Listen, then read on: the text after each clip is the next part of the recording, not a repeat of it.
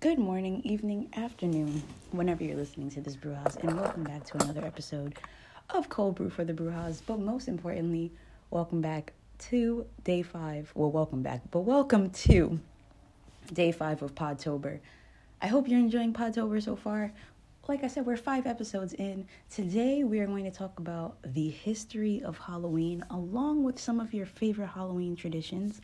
So grab your tea, grab your coffee, your iced coffee, your hot cocoa, your lemonade, your pumpkin spice, your cider, whatever it is you're sipping on this morning, evening, or afternoon. I hope it's as delicious as this podcast episode and vice versa. And let's jump right into it. Alrighty, Brujas. So originally I was going to wait until later in the month to do this episode, but I figured a lot of us are doing some of these Halloween traditions now, and I guess to me it makes sense to do this episode earlier on, so as you're doing all of these things, you can know where they come from. So first we're going to talk about Halloween specifically and where the origins of Halloween started. Now, I'm getting this from a couple of different sources. I have a book. Once again, I know I'm always using books that are billions of years old. I'm sorry, most of my books come from my grandmother. This is a book that talks about, it's an herb book, but it also has the different holidays of the year according to like pagan rituals. So that's where we're going to start at for Halloween. But like I said, there's a lot of different books that I'm using, and most of them are pretty old. So I'm sorry I can't give you very specific details. But I'm also just going off of my own knowledge, what has been told to me, and also just reading various things online. So I don't want everyone to think that I'm just chock full of all this Halloween knowledge. I did have to do some research. So Halloween coincides with another holiday that a lot of my witchy peeps, regardless of what form of practice or line of practice, or I don't know what I'm looking for here. You know, whether you're pagan, you practice Santeria, you practice voodoo, whatever type of magical practice you practice, I feel like we will all have heard of Samhain. I don't know if I'm even pronouncing that correctly, because while a lot of us do, a lot of these holidays kind of like overlap into different practices and religions, but we're not going to go into that. We're specifically talking about Halloween. And when it comes to Samhain, they coincide with each other, which is because Samhain is known as, well, it means the summer's end. So it started as a practice by pagans, Celtic pagans, to celebrate the end of the summer, to celebrate that last warm breeze that before the warm air, the fall energy, the fall weather, right before winter started, which is also, you know, the darker time of the year because daylight savings goes back and all that good stuff. So it starts getting darker earlier. So they celebrate before this, but it's also known across the board. This is not just in specifically the Celtic pagan belief. And for Halloween, it's known that the veil, air quotes, is thinner during this time, meaning that the barrier, the border, whatever you refer to it as, between the spirit world or the living and the dead, or the spiritual world and the physical world, is thin, meaning that things can slip through. And that's not to scare you, but that just means that not only like bad things slipping through, word barf. It's a time where we're going to be receiving more messages from our spirit guides, our ancestors, etc. Where it's a time, and we're going to talk about that actually, about ancestors and spirit guides, but the veil between those worlds is very thin. And the Romans also had a version of Samhain, which is called Pomona, if I'm pronouncing that correctly. And it was about the Roman goddess of the fruits, the trees, the harvest, and the day was really focused around that. Excuse me, hold on. Ooh.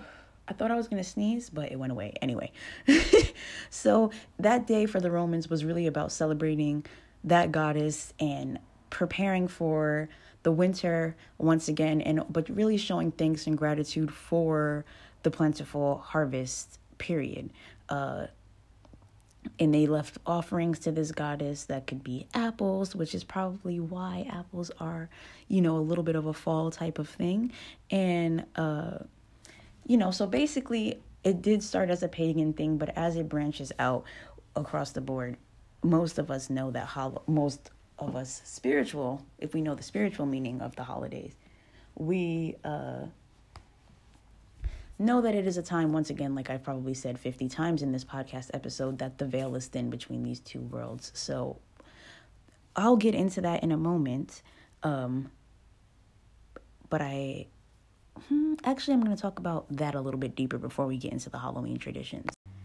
So before we talk about the Halloween traditions, I wanted to jump in and talk about three other holidays, because as we all know, I went to Catholic school for basically my whole life, and this was one of the awesome things about going to Catholic school, was that I got to was this Halloween, or what they called Hallowtide. So we would always have the day after Halloween off, because it was a Catholic school, and I will tell you why. So the Hallowtide for the Western Catholic Christian umbrella consists of All Hallows Eve, which is Halloween, which basically is just like the day before All Hallows Day, which is also known as All Saints Day, and it's just a day to remember like all of those who passed.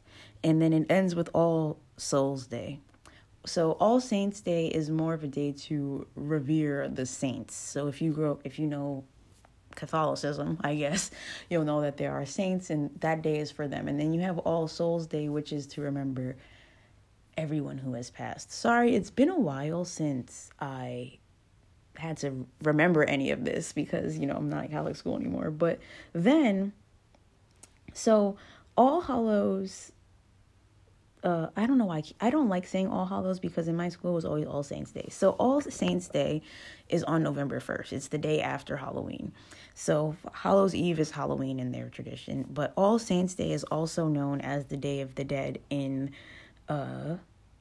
Mexico. It's actually the November 1st and the 2nd. So it's the similar belief of just a celebration to it originated in Mexico, but I'm looking on Google Calendar, it even pops up on there now. So it's really just a day to remember your ancestors, those who's passed, everyone who has died. One of the traditions is to create an altar and leave offerings for all of those who have passed.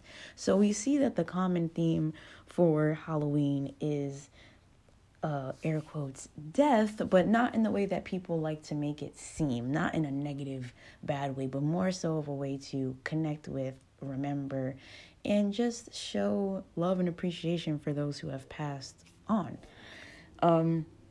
The reason I say that not a lot of people agree with that is because I remember when I was growing up, especially in a Catholic school, a lot of my friends and even some of my family members weren't allowed to celebrate Halloween. They weren't allowed to go trick-or-treating. They weren't allowed to, do the Halloween things, because it was considered the day of the devil or a bad day. So I'm glad that we're kind of straying from that Halloween stigma, because when I was in elementary school, we weren't really allowed to dress up or do anything for Halloween. But as I got older, we started doing more Halloween stuff, I guess, because they figured, well, they're going to go do this stuff outside of school.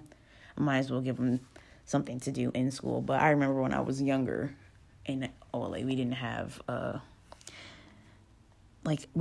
Halloween celebration at school. And even when we started being able to wear costumes, that was really it. We were just able to wear costumes. And I think that was really just to make the parents' life easier so that they can pick us up from school and take us trick-or-treating. But nonetheless, so that's really where not only Halloween originates, but where we get that idea of ghosts and ghouls and spirits all coming about, because of that theme of the dead and communicating with them. I'm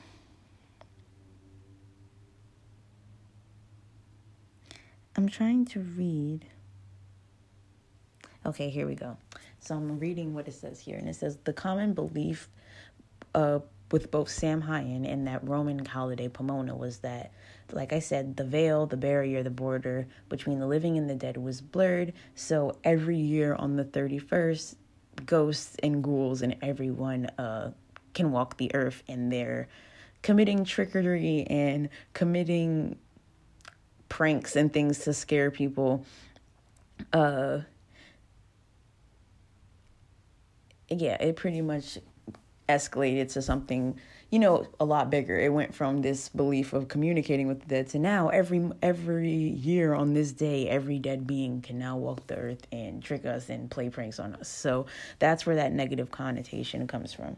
But I do want to talk about jack-o'-lanterns and where that came from, because I learned something new as I was researching this. So the original jack-o'-lanterns were actually not pumpkins at all. They were turnips.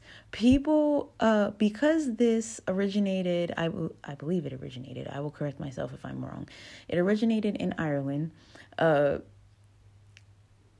root vegetables in general were abundant. So turnips, potatoes, beets, they were all used as the original jack-o'-lanterns. They would carve them out, which I don't know how they did, because I was like, how are you carving out a potato or a beet or a turnip? Because those sound like the most difficult things to literally core out. Coring out a pumpkin is a big deal, but a turnip? Okay, so they would put the faces, everything that we do with our normal jack-o'-lanterns. This is what they were doing in Ireland in, I guess this was like the late 1700s, early 1700s. Then we switched to pumpkins in the early 1800s, because they were in fact easier to carve, and there was an abundance of pumpkins at the end of the harvest season, which makes sense because a lot of people were probably eating turnips, beets, and potatoes, so they didn't want to waste them and carve little faces into them when they could be eating them. But pumpkins, however, were abundant, so that's when they started carving these faces into pumpkins. But why in the heck are they called jack-o'-lanterns? I'm going to read it for you. It says, some people think it comes from the British phrase Jack with the lantern, referring to a night watchman. Others believe that it stems from old Irish folklore about a man named Stingy Jack, who tricked the devil into granting him a prolonged life. So first, those are the two theories of why these pumpkins with faces are called jack-o'-lanterns. Boom. So why do we go trick-or-treating? As you can see, we've jumped into the common Halloween traditions. And the reason that we go trick-or-treating,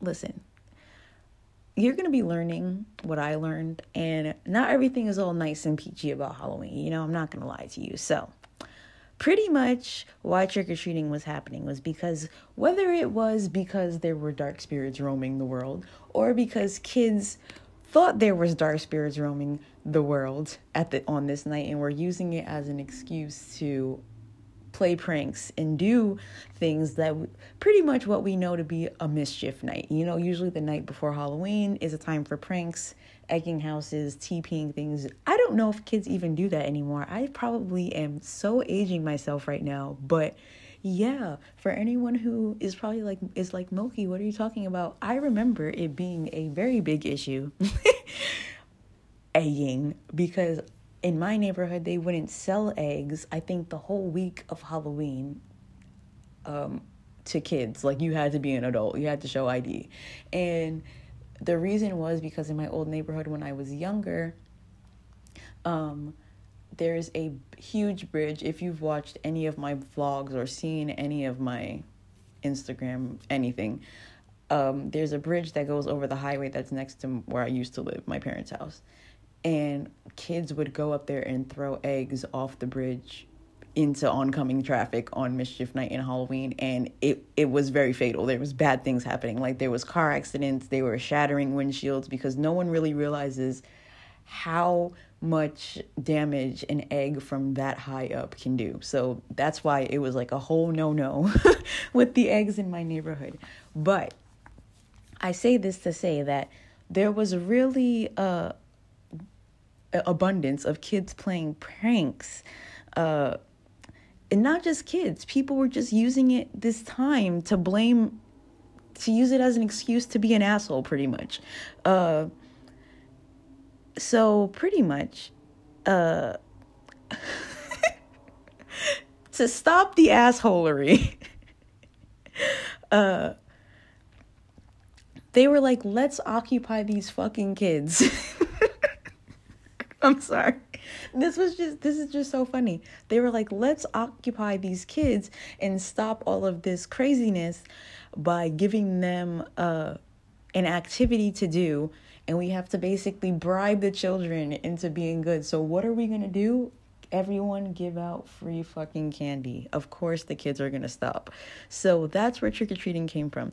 It just distracted the children from being little assholes. And it also stopped the parents from being little assholes because they had to go take the kids or be at home to trick-or-treat, give candy to the trick-or-treaters. So pretty much trick-or-treating became a tradition to stop everyone from being an asshole. That is why we go trick-or-treating, because apparently kids and people alike were using Halloween as an excuse to just be a douchebag.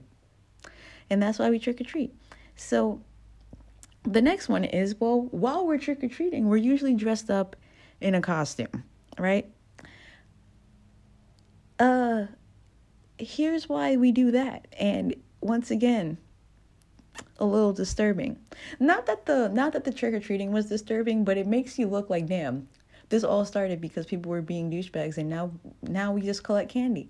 But the costumes, oh, I'm sorry. I forgot to mention with jack-o'-lanterns, the whole point of people doing them was to place them outside the home and ward away spirits.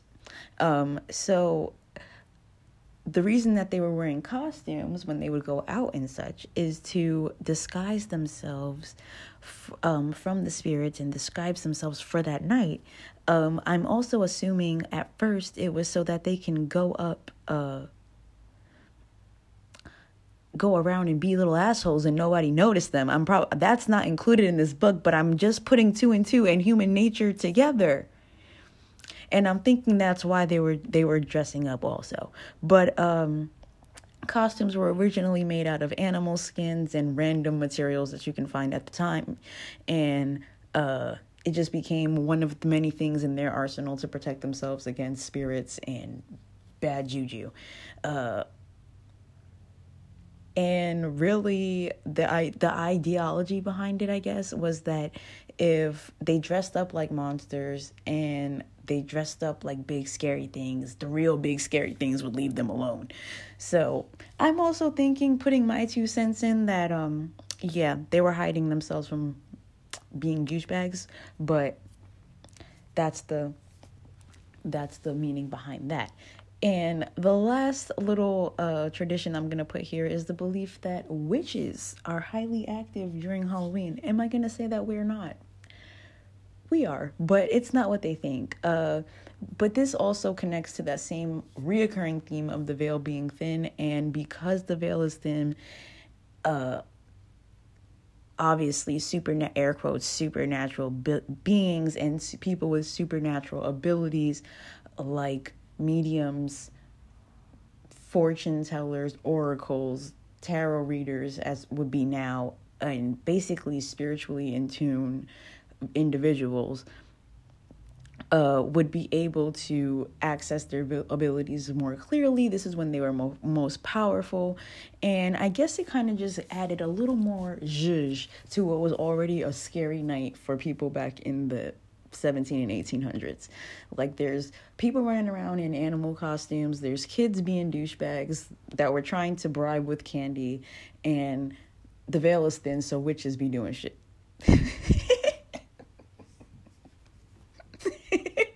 That is the takeaway from this episode. Trick-or-treating started because people were assholes. the veil is thin, so witches be doing shit. Everyone was hiding themselves so that no one can see that they were assholes, and also so that the spirits couldn't get them. And your jack-o'-lantern is supposed to keep bad spirits away. If you've learned nothing else, that's what you've learned from this podcast. I love y'all so much. Thank you for listening. Thank you even more if you've been listening to my voice for 5 days straight. I love y'all, and I'm so excited to be doing this. I have been enjoying recording these episodes for y'all. But most importantly, I will see y'all tomorrow for another podcast episode, and make sure you're checking out my YouTube channel as well and checking out my Vlogtober videos, because every day there's a podcast, there's also a vlog going up, and some days you're getting a vlog and a YouTube video because Moki is crazy, and why the fuck not? But nonetheless, I will see y'all tomorrow. As usual, stay beautiful, keep shining, and I will see y'all next time. Bye.